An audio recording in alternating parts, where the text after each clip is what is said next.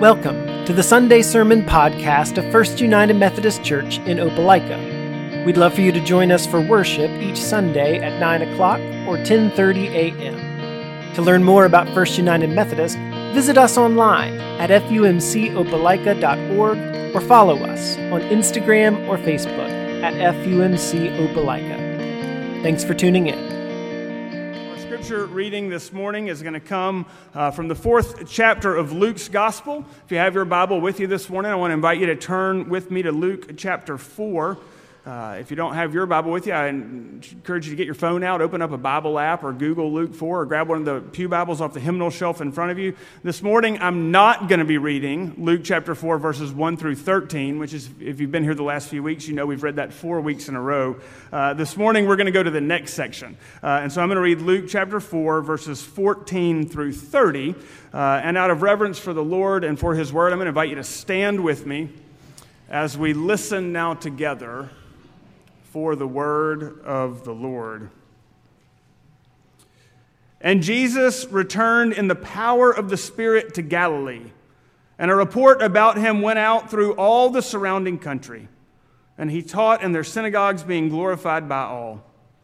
And he came to Nazareth, where he had been brought up, and as was his custom, he went to the synagogue on the Sabbath day and stood up to read. And the scroll of the prophet Isaiah was given to him. He unrolled the scroll and found the place where it was written, "The Spirit of the Lord is upon me, because he has anointed me. To proclaim good news to the poor he has sent me. To proclaim liberty to the captives and recovering of sight to the blind. To set at liberty those who are oppressed, and to proclaim the year of the Lord's favor." And he rolled up the scroll and gave it back to the attendant and sat down.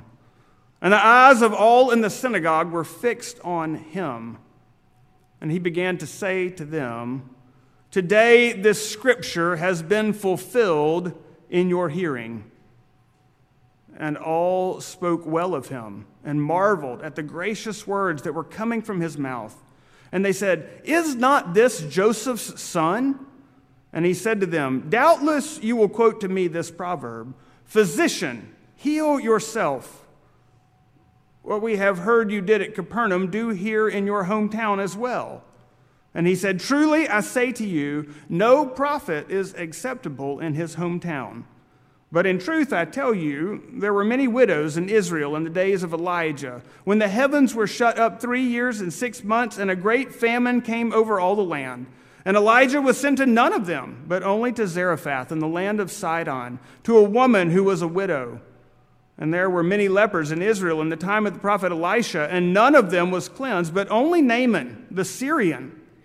When they heard these things, all in the synagogue were filled with wrath, and they rose up and drove him out of the town and brought him to the brow of the hill on which their town was built, so they could throw him down the cliff.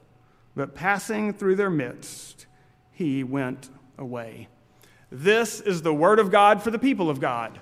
Thanks be to God. You may be seated. Pray with me, please. Gracious God, we give you thanks for your word. We give you thanks that it never returns void. We give you thanks that you take it and use it to shape us and form us, to grow in us your likeness, to root out those things that are not of you. And so, Lord, we pray right now that you would unleash your Holy Spirit, Lord, that you would not hold back the work that you long to do. We tell you together that we want what you want. We want your will. We want your way. And so use these moments to shape us and form us and to accomplish what you want. We pray in Jesus' name. Amen. Last Sunday afternoon, I was making my way back up to the church for afternoon activities, for confirmation stuff, for kids' things that were going on. And as I normally do, I was driving up Frederick Road and got to the roundabout there where Auburn Street and Martin Luther King Boulevard and Frederick Road intersect. And as I normally do, approaching the roundabout, I kind of slowed down and looked to make sure that there was no one in the circle, and then I just rolled right on into it because that's not a stop sign. Can I get an amen? And so I rolled in, and I was cruising on around, going to pull off on Auburn Street like I do multiple times a day. And as I came around and began to pass Martin Luther King Boulevard and looked towards Auburn Street, there was a car coming toward me. Thankfully, neither of us were going very fast. And so I put on the brakes, and they put on the brakes. And I could look in the front windshield and see that it was a very elderly lady who was driving a very old vehicle, and you could tell that she was anxious and scared and had encountered something that she was not familiar with. And so she stopped, and I pulled on through, and I was able to look in the rearview mirror that she was able to get and turn onto Martin Luther King Boulevard. So thankfully it was not something that became worse than it could have been. But I got to thinking about how that woman approached the traffic circle and how it resembles the way that you and I often approach our lives. Is that sometimes we're going along the path of life and we can see the vision and know where we want to go. We understand the outcome that we want to have. We see that picture painted clearly. But rather than go by the path that's been designed, rather than follow the way that God may want us to walk, we want to take matters into our own hands. We want to turn left into the traffic circle. We want to shortcut the path that God has for us. And we want to just do whatever we can to get to where we want to go without having to go through the path that's been laid out. That is so true in so many aspects of our lives. You don't even really need me to unpack that for you this morning, because you can probably already think of the ways that you might think of a dream or a vision of what you want, whether it's something in your career, whether it's something you want for your family, whether it's something you want financial, whether it's something you want in school, in your academic life, whether it's something you want in extracurriculars or hobbies or abilities, whether it's some kind of skill you've been working toward. You want the outcome. But rather than walking through the path that is laid out that will guarantee we get what it is that we want, that vision, we want to take a shortcut. We want to skip the journey. We want to skip the path. We want to turn left into the traffic circle and just cut over to where we want to go as quick as we possibly can. Nowhere is that more true than in your relationship with God. That plays out in our relationship with God over and over and over again in so many circumstances and so many situations.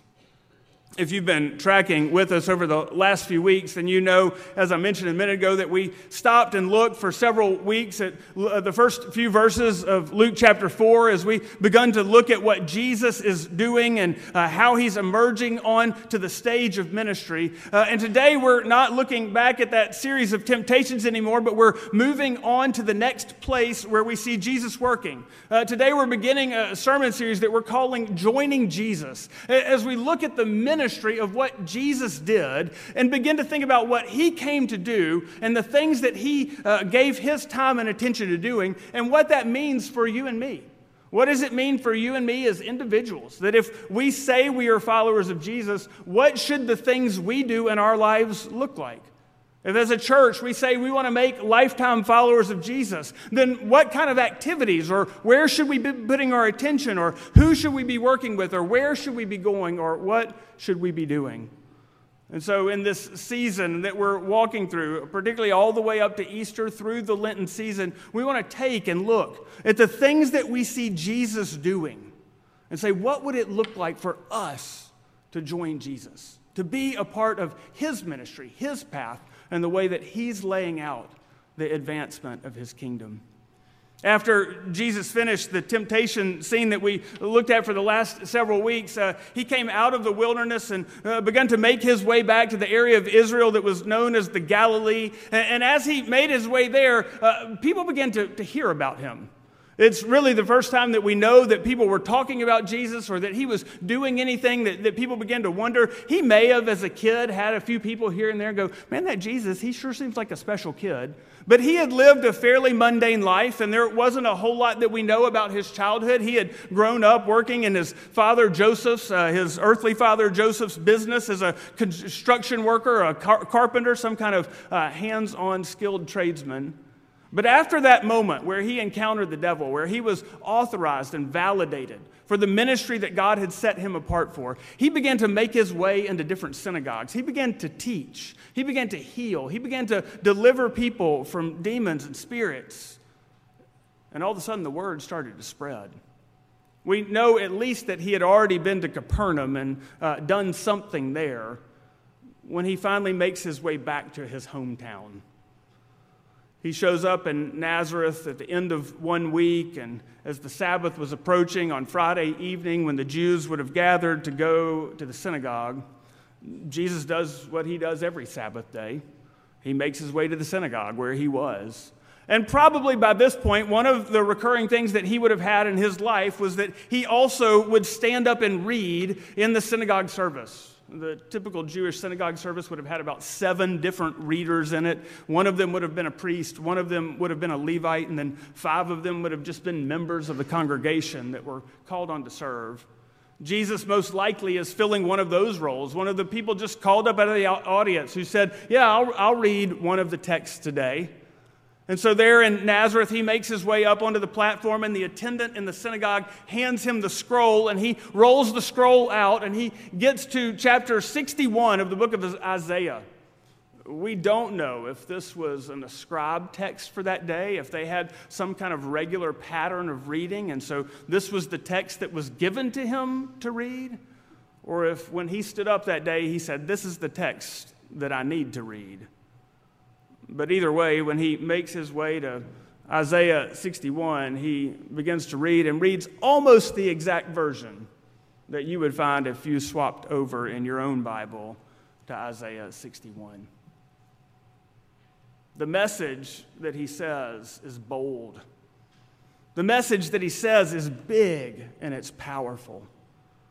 There, standing in front of those people reading out of that text, he says, the Spirit of the Lord is upon me to preach because he has anointed me, to preach good news to the poor he has sent me, to proclaim liberty to the captives and recovering of sight to the blind, to set at liberty those who are oppressed, and to proclaim the year of the Lord's favor. As he finished, the people had heard about what he had been doing, and perhaps they wondered, and maybe even the moment right then was very poignant. We have no way to know what they were thinking. But no sooner had he finished reading than he rolled the text up, and he did what every reader would have done, is that then they sit down, not back in their seat down in the congregation, but on the platform, because that's how they would teach. And he sat down, and every eye was looking at him, wondering what he was going to say about this text that he had just read. In the moment, he said, this text has come true today in your hearing. This text, all that it promises, everything that you as good Jewish people have been waiting for, eager for God to do, everything that you've been anticipating, that our generations before us, that our parents, that our grandparents, that our great-grandparents, that their great-great-great-grandparents had been waiting for God to do, it has come true right now. Just the very fact that he would say that is an astounding claim. That he would declare in their midst that he was the one that God had sent, that he was the one who had been promised, that all of those things that they had anticipated for generation after generation after generation was now true in their midst. We could literally spend the next 4 weeks just looking at this text, because what it is that Jesus talks about, what it is that he promises, the fulfillment of all these things that he says, have so many nuances and so many implications in our life. But on a day when we're on the way to the communion table, we can look at it from a high altitude and see that there are 2 main focuses that Jesus wants us to hear and to grasp and to understand as he proclaims these words out of the book of Isaiah. The first focus is on himself. It's really amazing the way that Luke records it, is that he writes it with emphasis on the word me. 3 times, Jesus says who he is and how he has gotten the authority for what he's doing. The Spirit of the Lord is upon me, because he, the Lord, has anointed me. Then he puts in parentheses, to preach good news to the poor, which we'll talk about in a second. He says, he has sent me.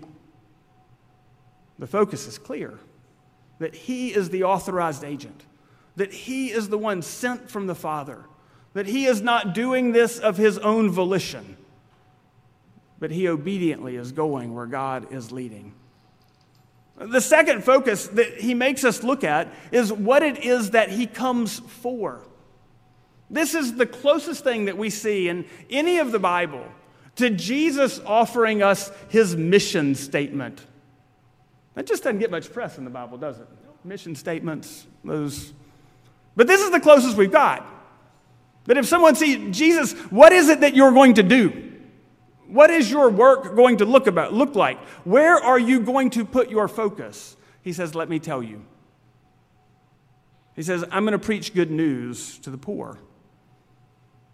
I'm going to proclaim release to the captives. I'm going to give sight to those who can't see, not just physically, but spiritually, those who are blind to who God is and where God is working. I'm going to give sight.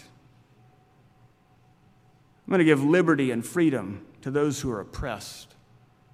I'm going to announce that the favor of the Lord, the year of the Lord's favor, has begun.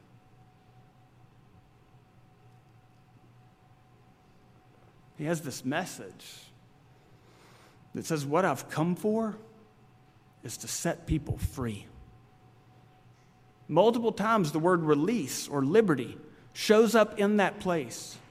Because all of the trajectory of Jesus' ministry is to say that I'm going to take people who are bound and stuck, who are trapped, those who can't see, those who are boxed in, and I'm going to break them free.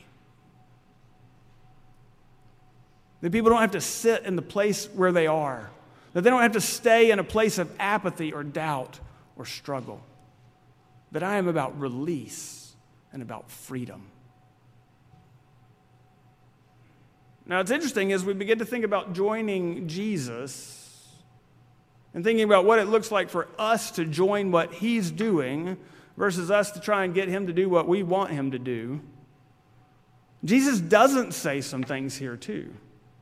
You know, he could have said anything. He could have, he didn't have to go to Isaiah 61. He could have given a different message. He could have said, this is what I came for. To get you dressed up on Sunday morning, wearing nice clothes but not jeans, and go to church every Sunday. This is what I came for, that you would sit in a hardback bench and not drink coffee, or drink coffee, it's okay, in the sanctuary for an hour, and then you'd go on with your life the exact way you want to live it. He didn't say, I came so that you can punch your ticket to heaven, you'll get some fire insurance, and then a long way down the road, you'll hopefully cash it in and it will have worked. He didn't say, I came so that you'll be better than your next door neighbor, so that you can have a little sense of self-righteousness, and that'll make you feel better and you'll be okay. He said, I came that you would have release, that you wouldn't have to live in a place of boundness and tightness, where you wouldn't have to live in this place of struggle and apathy, where you wouldn't have to live in this place of burden and things weighing you down. I don't think he says that he came that we might not ever be sad, or that we might not ever go through hard times or struggles.